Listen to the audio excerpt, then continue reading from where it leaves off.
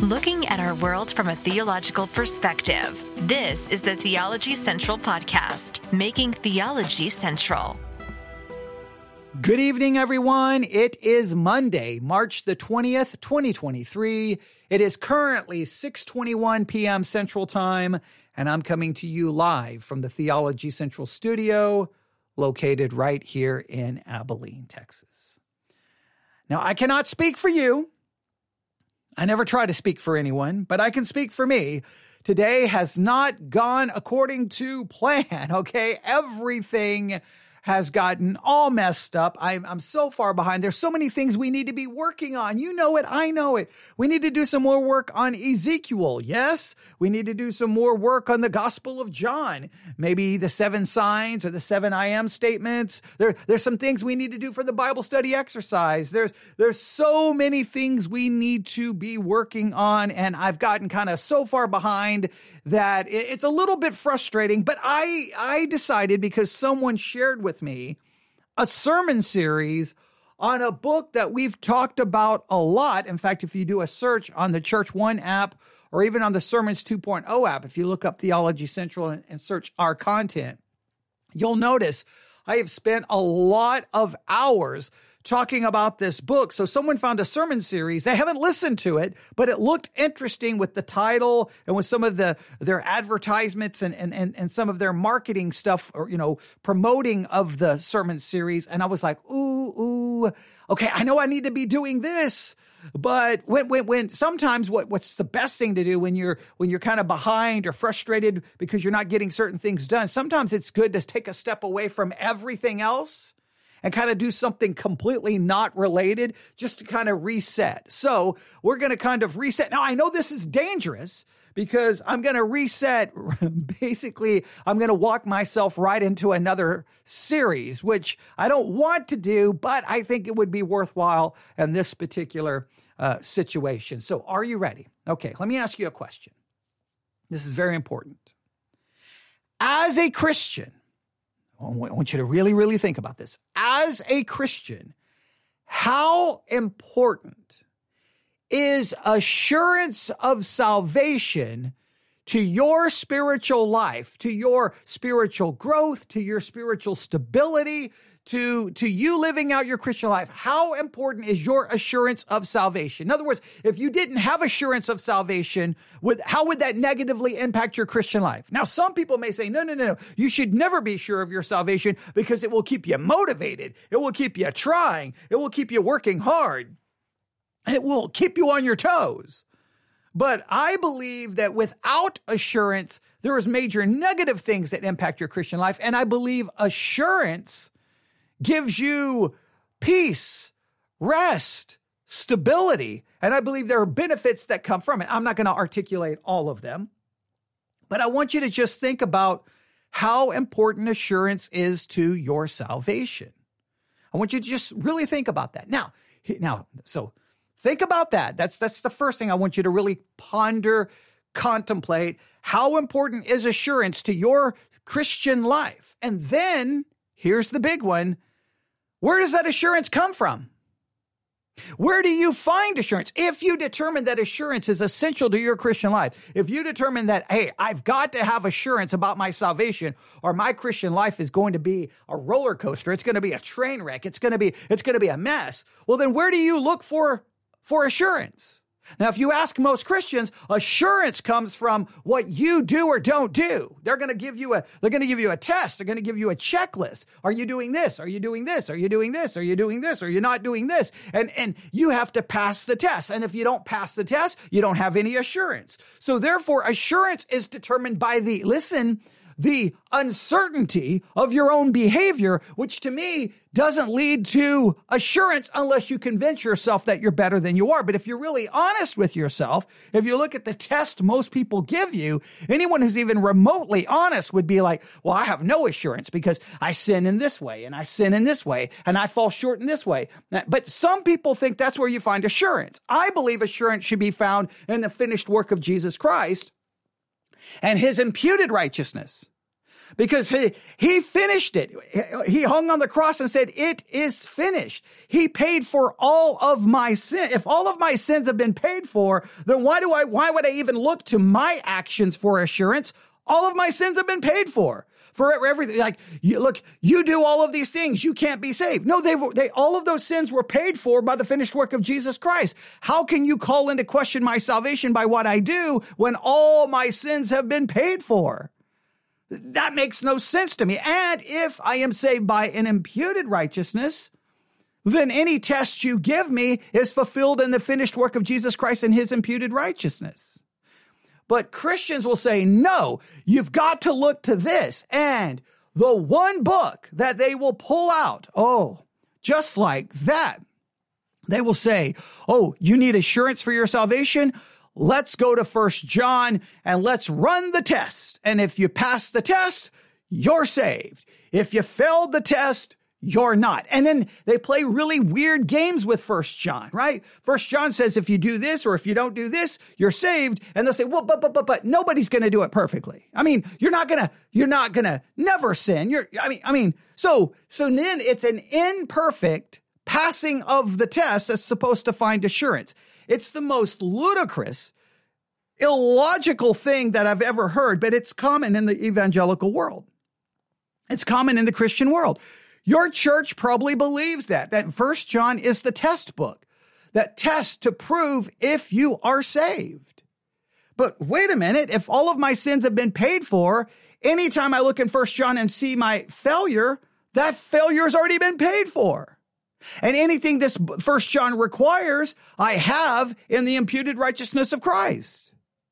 So does my assurance come from what I do or don't do, or does my assurance come from what Christ absolutely did perfectly?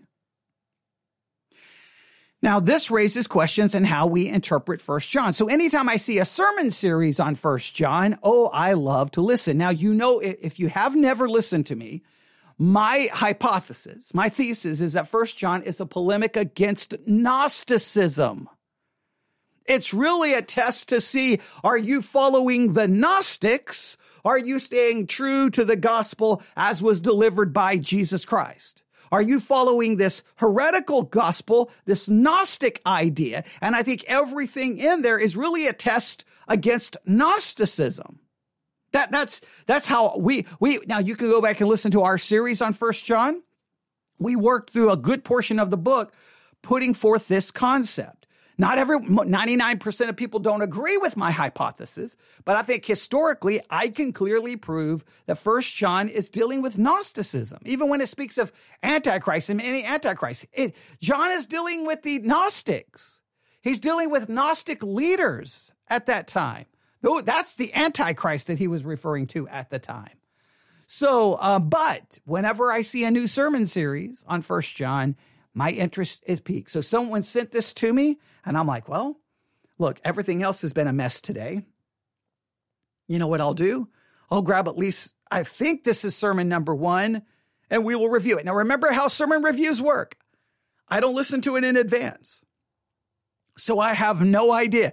In fact, the person who sent it to me was like, hey, I don't know what they say. Hey, I don't know what their perspective is. And I'm like, well, that's perfect. That's the way we like the sermon reviews, right? We like the sermon reviews we don't know what's going to happen. It's fun. It's organic. It's real. It's a Monday evening. My day has been a mess. Let's just grab a sermon and listen to it, and let's just grab one on 1 John, which just happens to be a book that we've talked about over and over and over and over and over and over. So if you have a Bible, 1 John, if you have a notebook, let's dig in. And for further context, further discussion on 1 John, you can either download the Church One app, that's Church O-N-E, Church O-N-E. Once you download the app, do a search for Theology Central, search for us, and then select us. And then you can search for 1 John and find all of our content. If you go to Sermons 2.0, look for Theology Central. If you go to the Sermons 2.0 app, look for Theology Central, find us, do a search for 1 John. You can find all of our content. There is a lot because this book is so controversial and debated. I believe the way most people preach 1 John, it shouldn't give anyone assurance. I think if anyone is remotely honest with the way most people read 1 John as a test, everyone would walk away, I'm not saved. But Christians everywhere is like, nope, I'm saved. I'm saved. I'm like, how can you read 1 John and walk away thinking you're saved if we take this as a test? Well, the way you do it, you have to water down the test. Well, I don't really do this perfectly. I don't do this perfectly, but I do enough to prove that I'm saved. Well, does 1 John say if you give it a good college try that you'll be saved? It seems 1 John demands almost a perfection. And if it demands a perfection, well, then there's only one way to pass that test. That's in the finished work of Jesus Christ. But I digress. I don't know where this sermon is going to go. I don't know how they're going to cover it. I don't know what they're going to say. I don't know if we're going to agree, disagree, but we're going to jump in and we'll see. This will be part 1. I don't know how many parts we'll do. We'll just jump in and we will see. And I'll tell you more about where you can get the rest of this sermon series and everything later. Maybe at the conclusion of the review of at least this sermon, I'll give you all the information. But here we go. We're already 10 minutes in. I got my Bible open to 1 John. I got a bottle of Dasani because if it's not Dasani, it's not water. All right, so I got that ready to go. I got an iPad. I got pencils. I got notebooks. I have no idea what's about to happen. Neither do you. Let's take a deep breath. Are you ready? Here we go. Amen. You can be seated. You can take we're not actually going to look at it this week, but you can turn there to the book of 1 John. I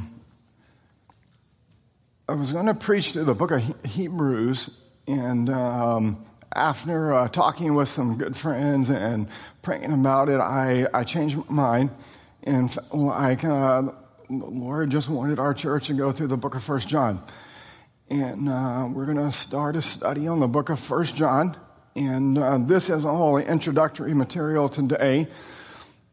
Probably next week and maybe the next week after that. But I promise you, we're going to get to 1 John. We're going to go through the entire book of 1 John. I promise you we will do that. The way he talks is hurting my throat. It's hurting my throat. I hope his voice is okay. It just may be the way he talks. But it sounds painful. It sounds painful. Hopefully he wasn't going through any kind of voice problems because, oh man, I know all about that.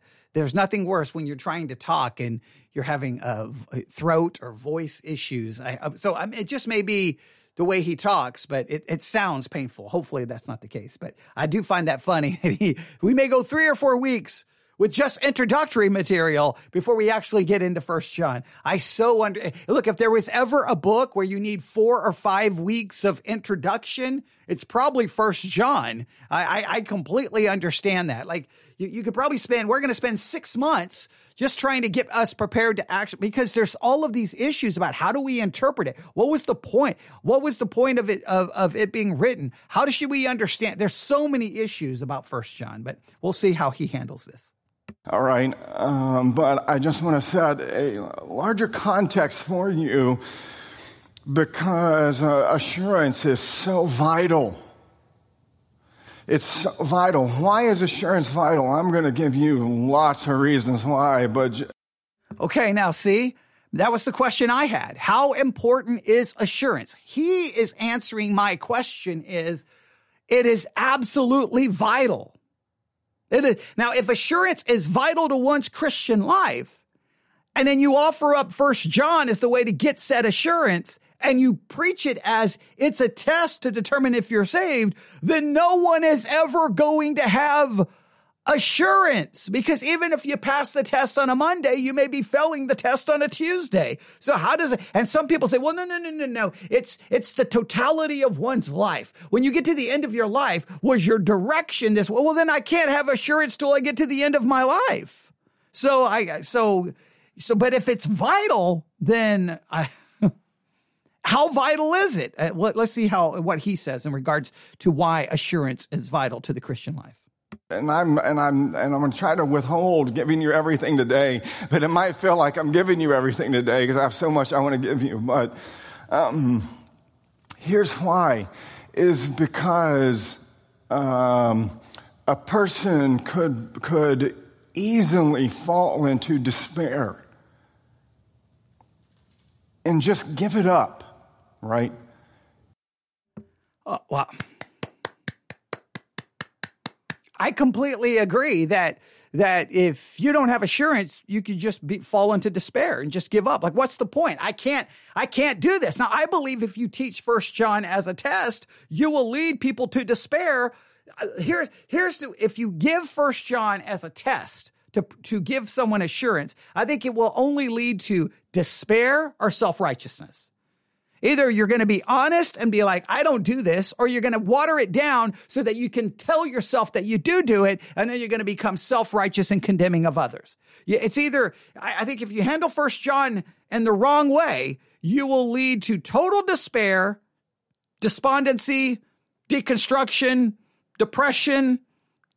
You'll feel defeated, or you're going to become self-righteous, judgmental jerk looking down on everyone else. I think that's where you're going to go if you handle it in an incorrect way. If two things, if they don't know Christ through the gospel, and if they don't know that they know Christ, and if they don't know that Christ knows them, they'll just give it up.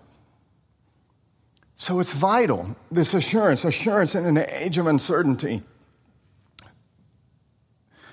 This is a critical time in our culture, in our country. Ever since March 2020, uncertainty seems to be this constant in this world due to the COVID pandemic, right?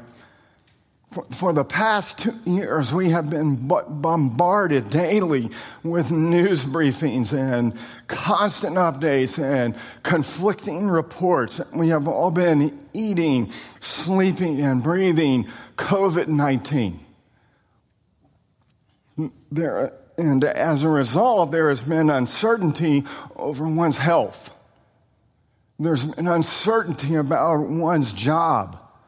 There's been uncertainty about economic health and financial stability, financial markets.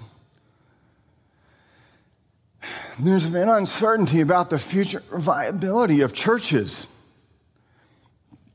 There has been increasing anxiety about rising costs due to inflation. I just read last night on Instagram a local restaurant apologizing for raising the prices of their chicken wings.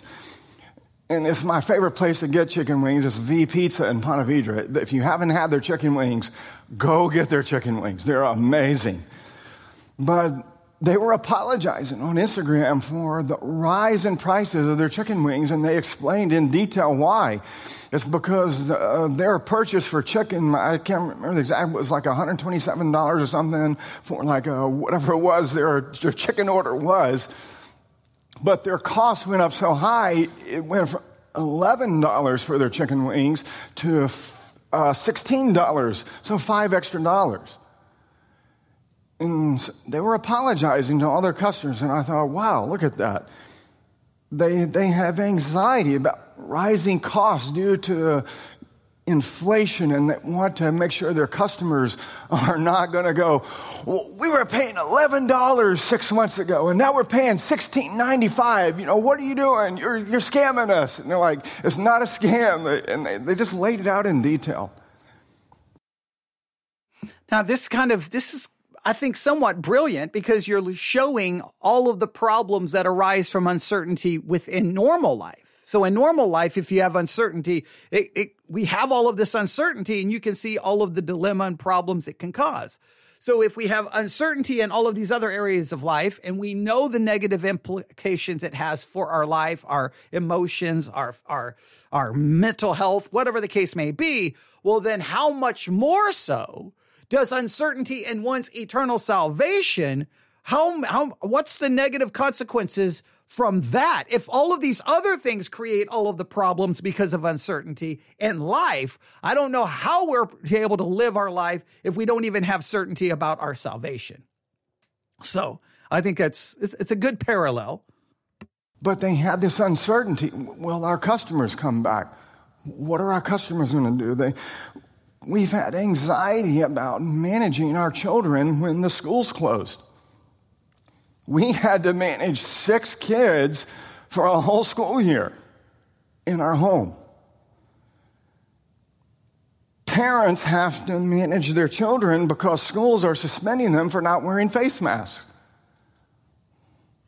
That creates a huge amount of anxiety and uncertainty. We have faced mandatory lockdowns, which created tremendous frustrations over limitations on our movements and activities. You heard from David and Sandy from Dublin 2 weeks ago about how they couldn't go but just 1.5 kilometers from their house. And so this disconnect, this inability to connect with others in a time of social distancing, we'll never forget that term, right? Social distancing, 6 feet apart. It has had devastating effects on the culture. So, social media platforms like Zoom have proven to not alleviate the problem of isolation. The anguish felt by many Christians in online forms of worship has led many to realize that Zoom church is not church. It isn't church. Because listen, anything that serves to separate soul and body in a real way, do you know what that does? It simulates death. Now, I don't want to get sidetracked. But we could have this discussion. I think we could have a debate here, right? Because supposedly if you meet in person, all of a sudden it's church. But if you don't meet in person, it's basically simulating death. It's practice. I have a hard time with that. But I guess some people, they need that, like, I don't know. They sit down in a pew and the fact that there's someone near them makes them feel better. Or afterwards they can shake hands, or afterwards they can hug, or afterwards they can talk to them about the weather or their job. It makes all the difference. I know that I have probably a much more introvert kind of way of looking at, like, you know, it's like, yeah, whoa, when I go to church, I maybe this is the wrong way to approach it, but I never really think about the people around me. I'm focusing on, okay, what am I going to learn today about God from his word? But okay, maybe, but all right. We can have a whole discussion here. Now, he's got to be careful, or this is one of those situations where your opening illustration kind of takes you further and further and further and further and further away from your actual point. I've been guilty of that. Every preacher's been guilty of that. What he wants to do is just show, hey, there's uncertainty in the culture. Here are the negative implications of that uncertainty. And now, how much more important is uncertainty in our spiritual lives? But if he's not careful, it's going to start debating the merits or the negative impact of, say, Zoom church. It's not natural. And so this inability to physically gather in a place called the visible church, being isolated, being by ourselves, being alone, being physically separated from each other, it's been a taste of death.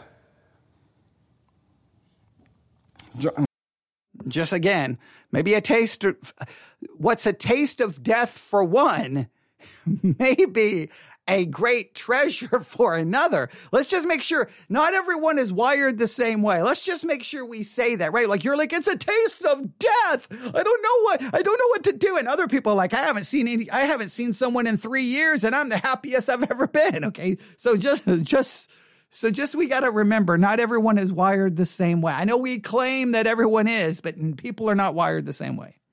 Hopkins University this past week, I don't know if you saw it, it was on the news.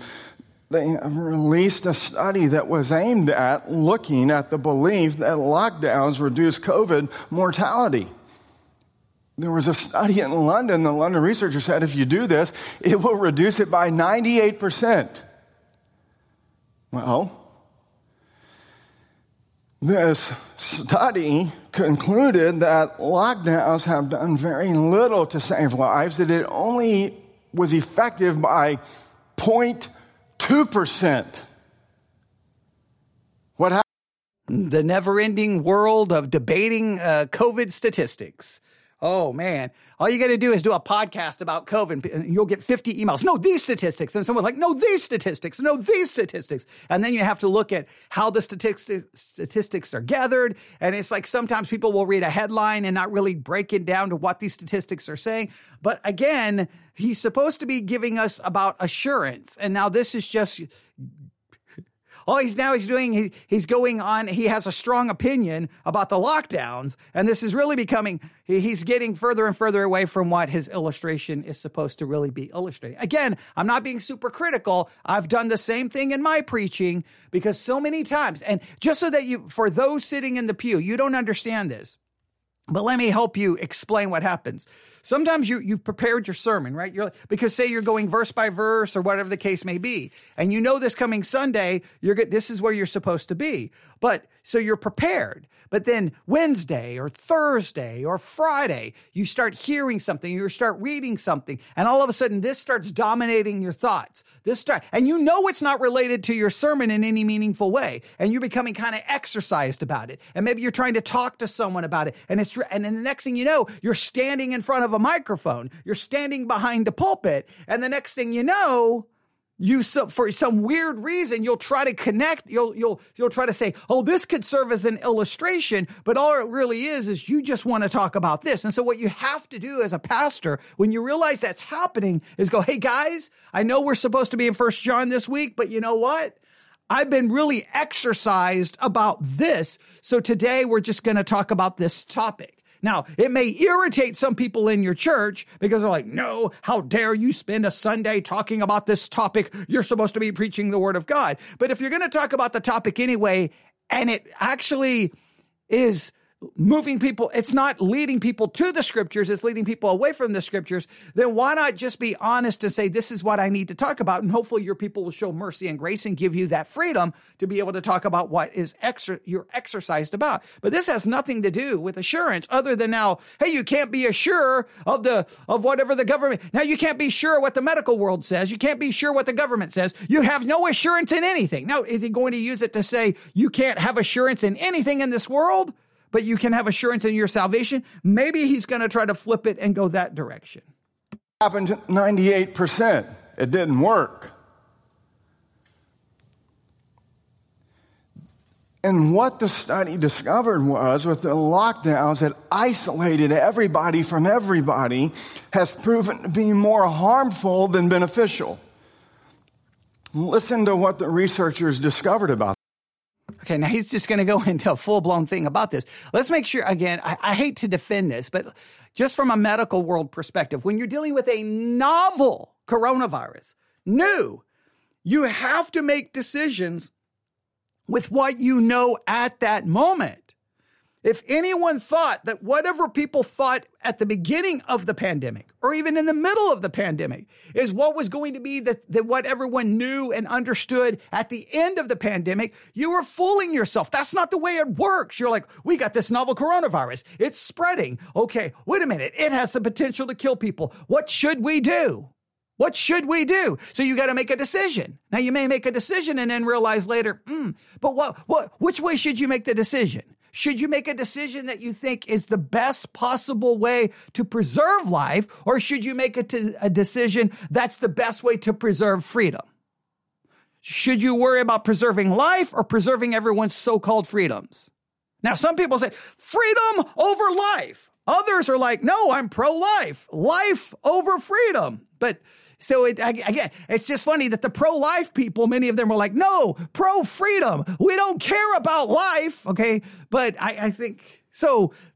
All right. But see, once again, he's getting us way away from 1 John. It says, quote, while this meta-analysis concludes that lockdowns have had little to no public health effects, they have imposed enormous economic and social costs where they have been adopted.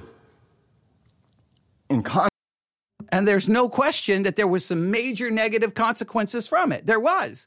I just don't believe it was a grand conspiracy to try to destroy people. I think they thought they were making the best decision with the knowledge they had. And it's always easy after the fact to go, they got it wrong. They got it wrong. They got it wrong. It's always easy to question everyone after the fact, right? It's always easy after the game to tell everyone who played the game what they got wrong in the game while you were sitting on the couch eating a bag of Doritos. Okay, but I digress. Consequence, lockdown policies are ill-founded and should be rejected as a pandemic policy instrument, end quote. These lockdown mandates have had adverse effects on the economy, on the education of our children, on the existence and sustainability of many churches. Many churches have closed. Many pastors have just thrown their hands up and quit and walked away. And let's make sure we know why many pastors threw up their hands and quit and walked away. Not because of lockdowns. Many of the pastors threw up their hands and walked away because no matter what they did, they were being tore apart and ripped apart by their congregations. Because if you locked down, you got tore apart by the people who were anti-lockdown. If you didn't lock down, you got ripped and tore apart by the people who were pro-lockdown. No matter what you did, someone was going to be tearing you apart, calling you into question, calling your faith into question, calling you an instrument of Satan, a part of the grand New World Order. You were an elite, whatever. So if you said, okay, we're going to lock down, the anti-lockdown crowd, we're leaving your church. We're leaving. We're going to go find a good church. And if you didn't lock down, then the pro-lockdown were like, that's it. We're going to go find a church. And it didn't matter. It didn't. You were losing people. Every pastor was losing people because someone from one side or the other was going to be against you. So you know what? Instead of people wanting to support their pastors, all they could do is second guess, question, challenge, and basically leave their church. So, yeah, I can see why many pastors threw up their hands. Had nothing to do with the government. Had a lot to do with their congregation. There has been a massive rise in drug use, a massive rise in alcohol abuse, a huge surge in physical and sexual abuse in the home, and also a huge adverse effect on the mental well-being of citizens. And so what has happened is that these adverse effects have created a situation that is ripe for fear and anxiety and uncertainty. And we live in an age of uncertainty just about almost everything. What's next? What's around the corner? What is going to be the news today, right? And so when we come to the doctrine of assurance, this is why we need to look at the book of 1 John. Because we need our hearts assured. We need to be comforted. We need to find rest, assurance, a solid foundation in an age of uncertainty. I do believe spiritually we need that assurance. We need that stability. We need that peace. I completely agree. But I get nervous when people are like, 1 John is where we go. Because if you say 1 John is where you go, and now here's the test, and if you pass the test, you get the assurance. If anyone's even remotely honest with the test, you will not get any assurance. You will get totally devastated, depressed, and discouraged, or you're going to become a self-righteous, arrogant jerk thinking that you actually passed a test that you know you don't pass. But that's neither here nor there. Let's see where he's going to go with this.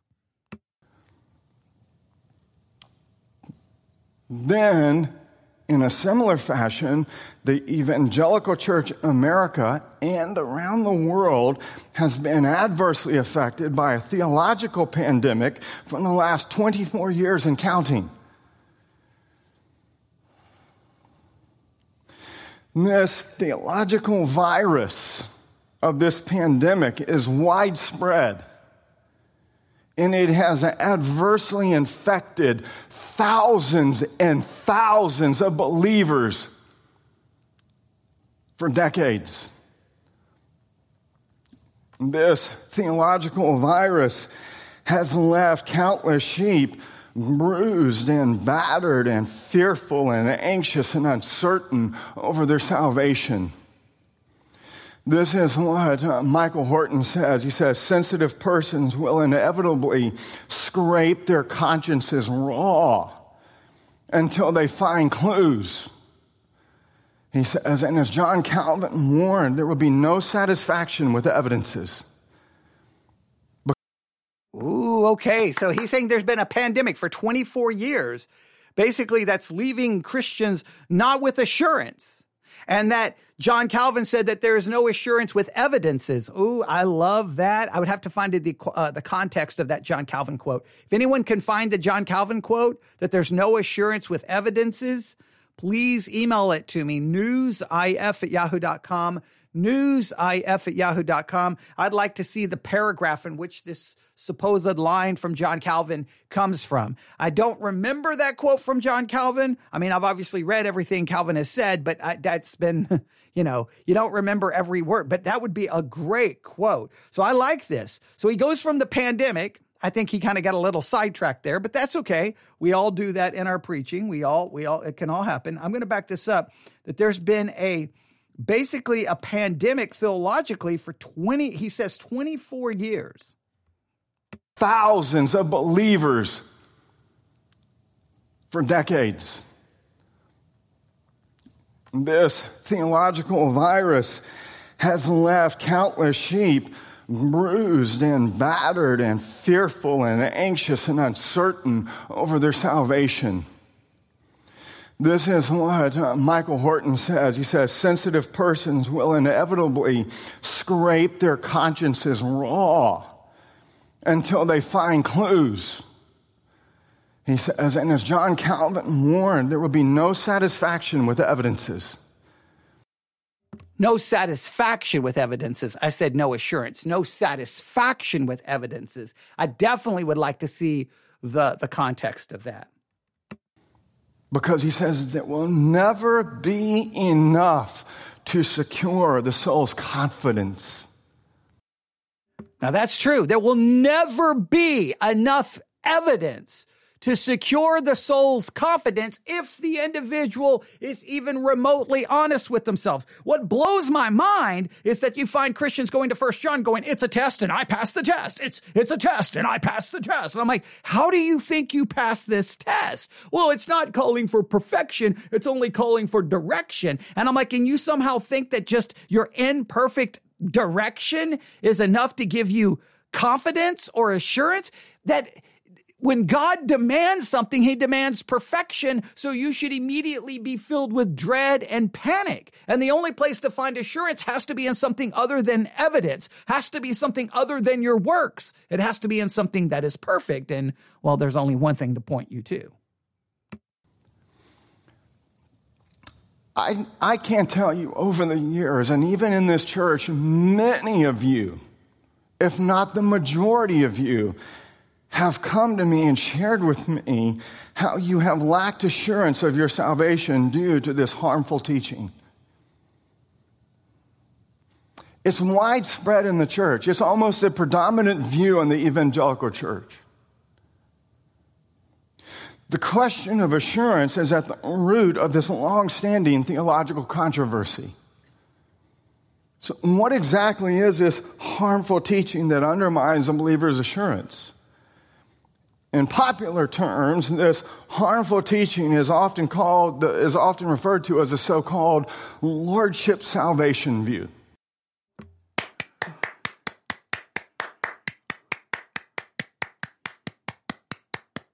Now, as someone who used to teach the lordship salvation view, I now would be in full agreement that it is harmful, it is a virus, it is a pandemic, and it has done irreparable damage. But let me make it very clear. He's looking at the damage it does to the individuals, that it leads them with no assurance and despair and discouragement and despondency. And I think that it is a the Lordship salvation is a virus, it's a disease, it's a pandemic that ultimately impacts a proper distinction between law and gospel, and it destroys the gospel and turns the gospel into law, and it's not the gospel of Jesus Christ. I believe it's almost something counter to it.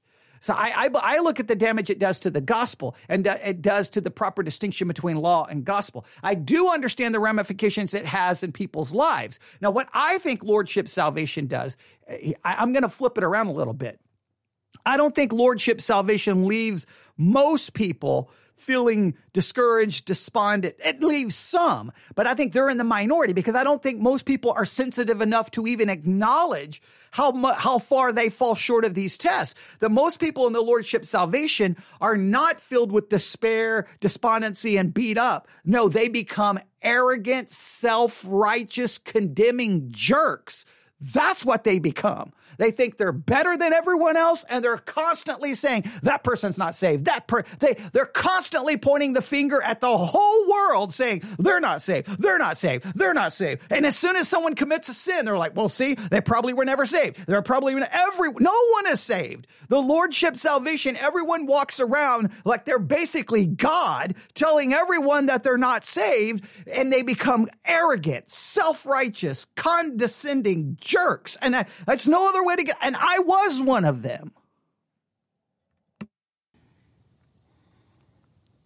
Now, if you're not familiar with Lordship salvation, that's okay, but let me just briefly give you some historical background. So this morning is going to be a little bit of history, a little bit of teaching, and I promise you I'm going to finish with a lot of comforting preaching. All right? So just bear with me and we'll get through this. So if you don't know what Lordship salvation is, let me just give you some background. This so-called Lordship salvation controversy was largely a debate that erupted in the 1980s, which I think some of you were just born then, right? In early 90s, which some of you were just born then, and David still hadn't been born yet. But this was a debate that erupted largely in Baptist, evangelical, dispensational circles. It wasn't taking place in Reformed churches. And the controversy was this. It was over a concern that justification and sanctification were being separated. Okay, now, this is very important for historical context for me. I was in Baptist churches, right? I became a Christian in the 80s, right? So I became a Christian right there, kind of moving towards the late 80s, mid to late 80s, right? So maybe 86 is when I became a Christian, maybe 86. I think it was 86, maybe it was 85, 86, somewhere around that time. So I become a Christian really where all of this is kicking off. All of this is kind of happening. Now, I have no context, right? So I'm a brand new Christian. I don't understand that this is like this new controversy. I'm just basically told, if you're a Christian, you will make Jesus Lord. And if you don't make Jesus Lord, you're not a Christian. And you got to do this and this and this and this and this. And if you don't do this, you're not a Christian. And then I come into contact with, almost immediately with, The Gospel According to Jesus by John MacArthur, his study guide on 1 John. Like these are some of the early things I come in contact with. Okay, now I go off to Lutheranism for a little bit, but I'm still hearing all of this debate about lordship and how all of this works. Now, I don't even know if we were using the term lordship right at the beginning.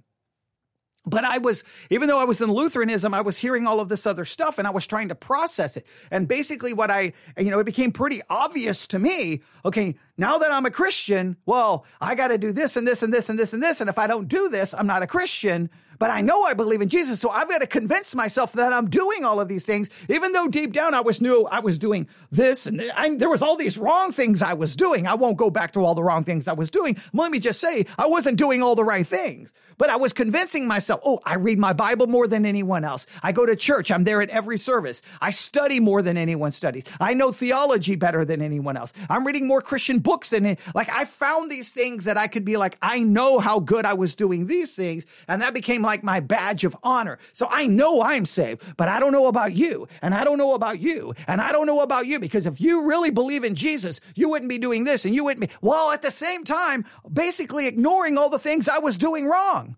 It was so messed up, and I didn't know how else to process all of this.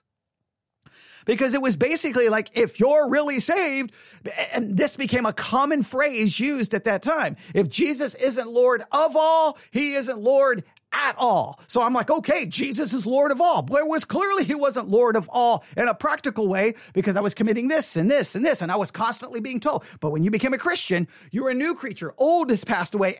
Everything has become new. And they didn't mean that positionally. They meant that practically. So I was like, okay, everything is new. Everything is new. But I'm like, why do I keep sinning? Why do I keep sinning? I kept trying to convince myself that I was more godly than I was. Finally, I started kind of having breaks and really almost like a breakdown. At some point, I basically asked my pastor, is it possible that I'm demon possessed? Because I couldn't understand why I was committing sin. Of course, a lot of other things happen in there. My mom dies. I try to kill myself, 8 weeks in a psychiatric hospital. So there was a lot of other things happening at this time that, I set aside some theological concerns. But then by the time I get into the 1990s, now I'm in an independent fundamental Baptist church, and it's full-blown lordship salvation. They're not saved. They're not saved. They're not saved. They're like, nobody is saved. Oh, they listen to secular music. They're not saved. They go to movie theaters. They're not saved. The women wear pants. They're not saved. The men have long hair. They're not saved. I mean, it was just like, they use the NIV. They're not. Nobody was saved. It was basically, we're the only ones who are saved. It was crazy. But then it just really emphasized more like, you just tell everyone that they're not saved. The gospel message was basically telling everyone that they weren't saved because they didn't do enough good things. While at the same time, trying to tell everyone that we believe in salvation by grace alone, through faith alone, because of Christ alone. It was a confusing theological time, to say the least. You can be justified, but sanctification might take place later on or something. You see, historic Reformation Protestantism has always affirmed that justification and sanctification are part of the same package of salvation. Justification, we'll come back to this. I have been saved from the penalty of sin. Sanctification, I am being saved from the power of sin. So these two benefits of salvation are to be distinguished, but you don't separate them. But what happened was there was a concern back in the early 80s from some people that these double benefits of salvation were being separated. So here's what you had. On one side, you had people from Dallas Theological Seminary. All right, you had men like Charles Ryrie. You might have heard of the Ryrie Study Bible. And later, and more significantly, you had men called Zane Hodges. All right, and what they argued was this, is that you have to accept Jesus as your Savior, but you don't need to accept him as Lord to be saved. All right, so this camp, this view that was being taught was called the Savior but not Lord camp. It was called the free grace camp, or some was called the cheap grace camp. But it said if you do accept Jesus later, right, and if you want to become a disciple, you can live the, quote, victorious Christian life. So it came out of this higher life teaching. This teaching struck a lot of people. That, wow, that's antinomianism. That's license. That's not correct. And so John MacArthur, a pastor from California who's also a Baptist evangelical dispensationalist, he saw the problems with this teaching, and so he wrote a book called The Gospel According to Jesus in 1988. See, 1988, like I'm like a baby Christian. I'm like a baby Christian at this point. And for me, I don't know that this is like some new, I don't know that there's like this theological debate going on. I just think that this is Christianity. Like, I don't understand. My first encounter is with MacArthur, not with Zane Hodge, not with the other side, not with, and how to distinguish between sanctification or justification and sanctification. I still was trying to process exactly how this works and how this all plays itself out, right? So, well, we'll see where he follows it. I could go my own discussion here, but I'll wait and save some of my viewpoints as we move through this review.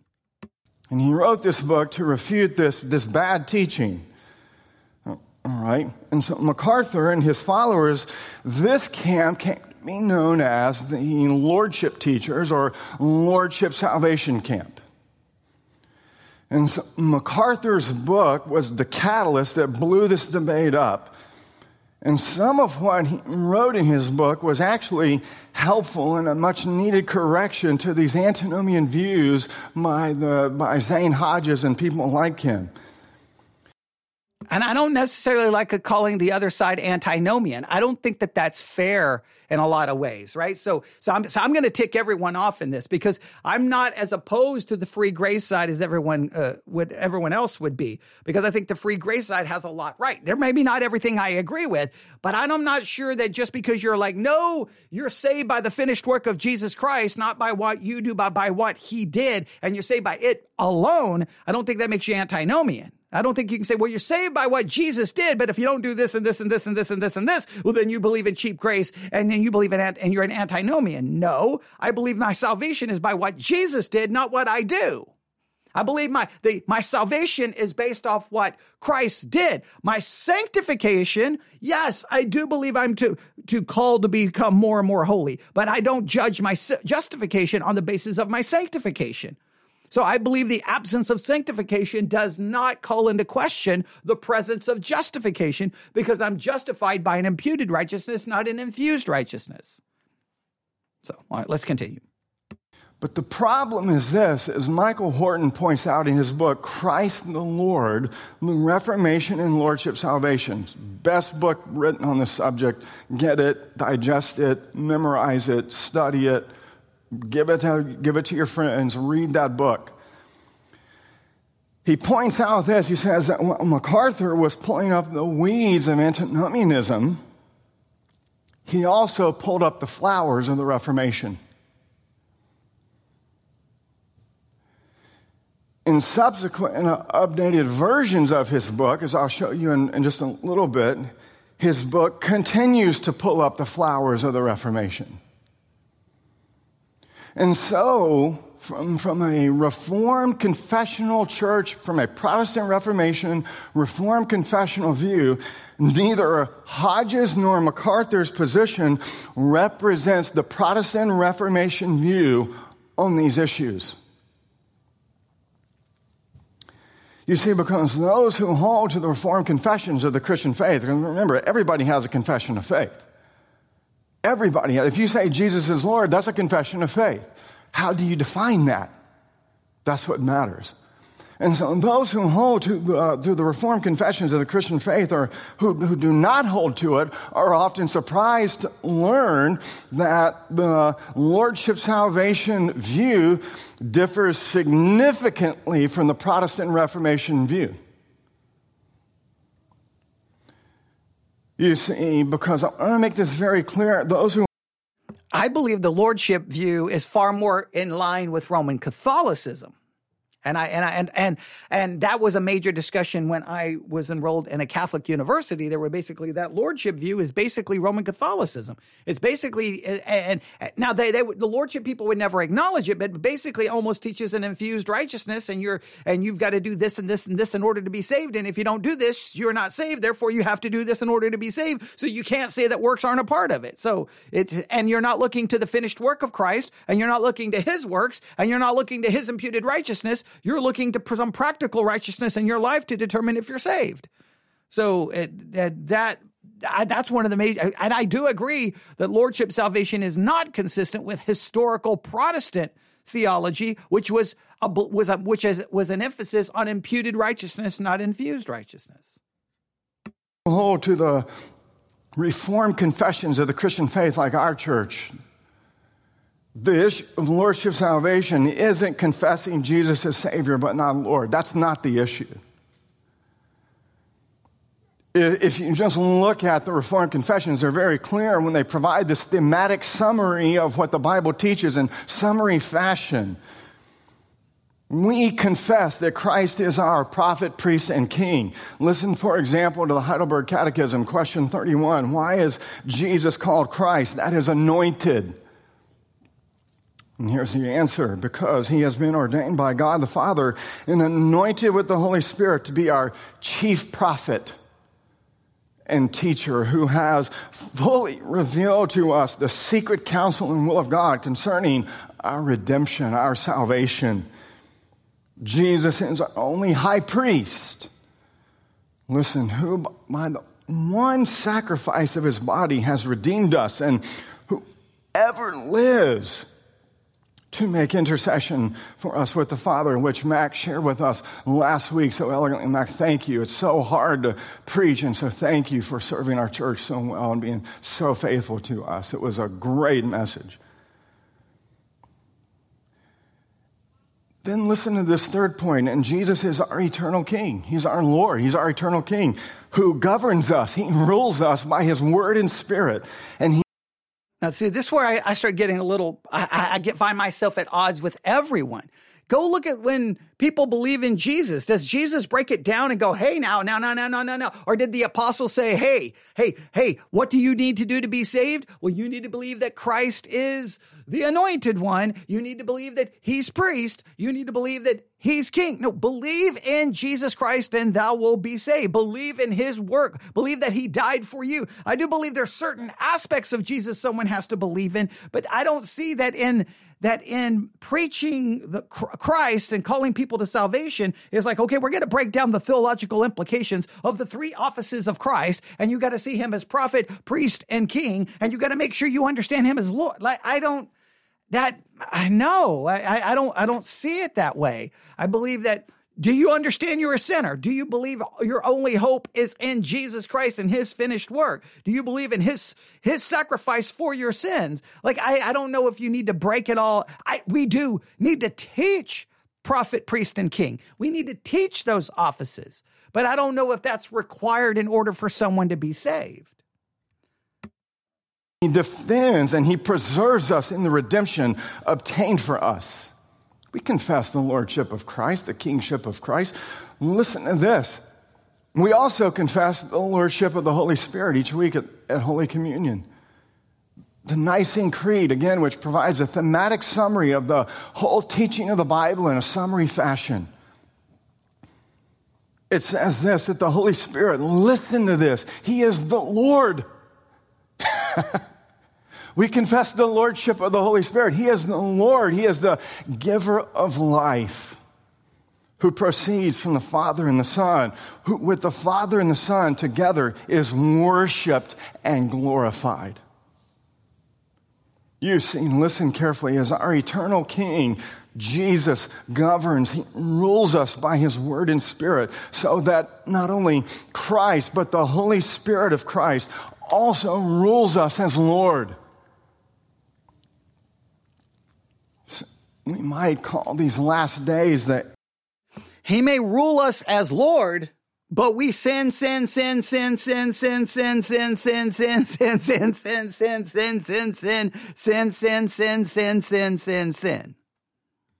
Age of the Spirit. The Holy Spirit poured out in greater fashion at Pentecost. And so this is how the kingdom of God comes to us in this day and age. Jesus exercises his kingly power through the scepter of his preached gospel. In these last days, the Holy Spirit is at work extending his kingdom through the scepter of Christ's proclaimed gospel. You see, we have to remember this, that all of us, by reason of the fall, are rebels against God, and we would never of ourselves repent of our sin and put our trust in Christ alone. We would never do that. Paul says in Ephesians chapter 2, verse 1, that all of us are born dead in our trespasses and sins. And so if we are to repent, if we are to trust Christ and receive and rest in Christ, if we're to have life where we are dead, we need a miracle of grace for this to happen. And this is exactly the miracle, the great work of the Holy Spirit. He causes us to be born again through the preaching, Peter says in 1 Peter chapter 1, through the preaching of the gospel, which is the seed of regeneration. The Holy Spirit subdues our wills as Lord. See, now here we go. Now, if the Holy Spirit subdues our will as our Lord, then our will should be in complete submission to him. Therefore, why aren't we sinless? See, this is going to lead me right into conflict. I always find myself in conflict with everyone on these subjects, and it drives me crazy. Hey, he subdues your will. Well, then if he subdues your will, then your will will always be in submission to him. Therefore, you should be sinless. And you go, well, he subdues your will, but it's not perfect. Okay, well then, if he's the one subduing the will, and my will is not yet completely submitted to him, therefore I keep sinning, then my sin is his fault because he's the one who's supposed to be subduing my will. Conquers our rebellion. He convicts us of our sin. John 16, 7 through 11. The Holy Spirit gives us eyes to see that we're blind. He gives us ears to hear that we're deaf. He gives us minds to understand which were darkened by our sin. He gives us minds to understand, ears to hear, eyes to see. Yet 2,000 years of church history, and we can't agree even on salvation. Okay? We can't agree on, is it free grace? Is it lordship? Is it the Reformed view? Is it the Pelagian view? Is it the semi-Pelagian view? Is it the Augustinian view? Is it the Calvinistic? It's the Arminian. Is it the Remonstrance? Who knows? Because nobody can agree. But the Holy Spirit, he opens our mind. He opens our eye. We claim all of this stuff, and then nothing in practicality even comes close to demonstrating how we sell it. Hey, he's going to subdue your will. He's going to lead you. He's going to guide you. He's going to empower you. He's going to teach you. Yet nobody can agree, and everyone keeps sinning. The Holy Spirit creates faith in our hearts by the preaching of the gospel, and he confirms and assures and strengthens our faith by the use of the holy sacraments, which are the visible gospels. Okay, and obviously I'm not sacramental, so I completely reject the sacramental system. The Holy Spirit equips us to serve Christ and his body and each other. The Holy Spirit produces holiness in us, and he is ever working to bring us into the image and likeness of Christ. Again, if the Holy Spirit's the one producing holiness in us, then why can't we be actually holy? Because holy could be 100% separate from sin. You can't say he's producing holiness in us, but there's still sin. Well, then that's not true holiness, right? Holiness is completely separate and other than sin. God is holy, perfect. So, but if the Holy Spirit's doing all of these things, then Christians should be in agreement theologically, and we should basically be perfect. Well, we're not in agreement theologically, and we're far from perfect because we continue to sin in thought, word, and deed by what we do and what we leave undone internally and externally. Christ, he helps us fight against our sin. He helps us to fight against the desires of our flesh. Galatians 5. He leads us to repent of our sin constantly, to confess our sin constantly, which we've done here today in great humility, asking God to have mercy upon us. The Holy Spirit overcomes the sinful desires of our flesh, and he conquers them, creating new desires. So the Holy Spirit conquers our sinful desires and gives us new desires. I mean, if you listen to everything he's saying the Holy Spirit does, Christians should basically be, a couple of seconds away from walking on water and should basically be perfect. This is the thing the church constantly does. We can do this and this and this and this, and we have this power and this, and we can, and then all we see is sin. So you have to start convincing yourself that you do all of this stuff, and all of this stuff is true. But it's not true. We all sin. I don't understand the disconnect in the minds of so many Christians. You have to convince yourself that all of this is real. It's not. Which is the fruit of the Spirit: love, joy, peace, patience, kindness, goodness, gentleness, and self-control. That's all his work that he does for us. He's Lord. He's the giver of life. We confess that. And the people in the background saying amen go home and sin, sin, sin, sin, sin, sin, sin, sin, sin. I could ask their wife. I could ask their kids. I could look at their internet browser history. I could look at their thoughts. I could look at their desires. And all I'm going to see is sin, because that's the way it works. I'm sorry, we can convince ourselves all day of all of this stuff, but nobody seems to want to take into account the never-ending history of sin, of disagreement, of disunity, and that nobody seems to agree on anything theologically. While we claim that the Holy Spirit opens our eyes, gives us this, does this, does this, does this. I mean, if you listen to everything he just said the Holy Spirit does, I don't know why Christians aren't perfect. The Holy Spirit, as we'll see, he is our advocate who shines on Christ like a floodlight, comforting and assuring our hearts that God, as Paul says in Romans 8:31, God is for us. He's for us. So with that, how exactly does Lordship salvation undermine assurance? All right, we're going to stop right there with that question. How then does Lordship salvation undermine assurance? We're going to stop at we'll stop at 23 mark. Assurance. That's where we'll stop. 23, 24, 33 to go. Make sure I got every time stamp down that I can to make sure we go. We'll try to finish it. I don't know if we'll finish it late tonight, but we'll try to finish this. I love the historical background.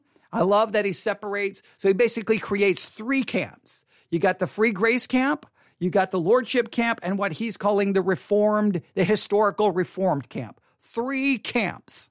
Now, I want you to just realize all three camps, you're going to have to believe that obviously all three camps are made up of people who truly believe in Christ and who are saved. So all three camps are made up of thousands, hundreds of thousands of people who all are saved, who all have the Holy Spirit, but nobody can come to agreement on this very critical issue related to salvation. And all three camps are made up of people who sin, and all three camps claim that the Holy Spirit gives us power, but yet we can't agree on anything and we still sin. So I get frustrated with all three camps. All right, we'll stop right there. You can email me your thoughts. Where were you in 1988 when the book, The Gospel According to Jesus, came out? How influential has that book been in your Christian life? You may never have read the book, but the theology put forth in the book, I guarantee you, has shown up in your church in some way, shape, or form, and I guarantee you have been influenced by it. Your ignorance of something does not negate its influence upon you. That's why you've got to know what's going on in the world of Christianity, so that when you are being influenced by it, you have some idea where the influence is actually coming from. But we'll talk more soon. You can email me, newsif@yahoo.com, newsif@yahoo.com, newsif@yahoo.com. That's newsif@yahoo.com. All right, that was fun. I wish you would have spent less time on the COVID stuff and got right into this, but that's the fun part of doing the sermon reviews, is we never know exactly how they're going to go because we don't listen to them in advance. So we always have fun. I can't wait to see how he advances this. So thank you for listening. We will take up this review later tonight and try to finish it. That's going to be my goal. All right. Thanks for listening. Email me, newsif@yahoo.com. All right. Thanks for listening. God bless.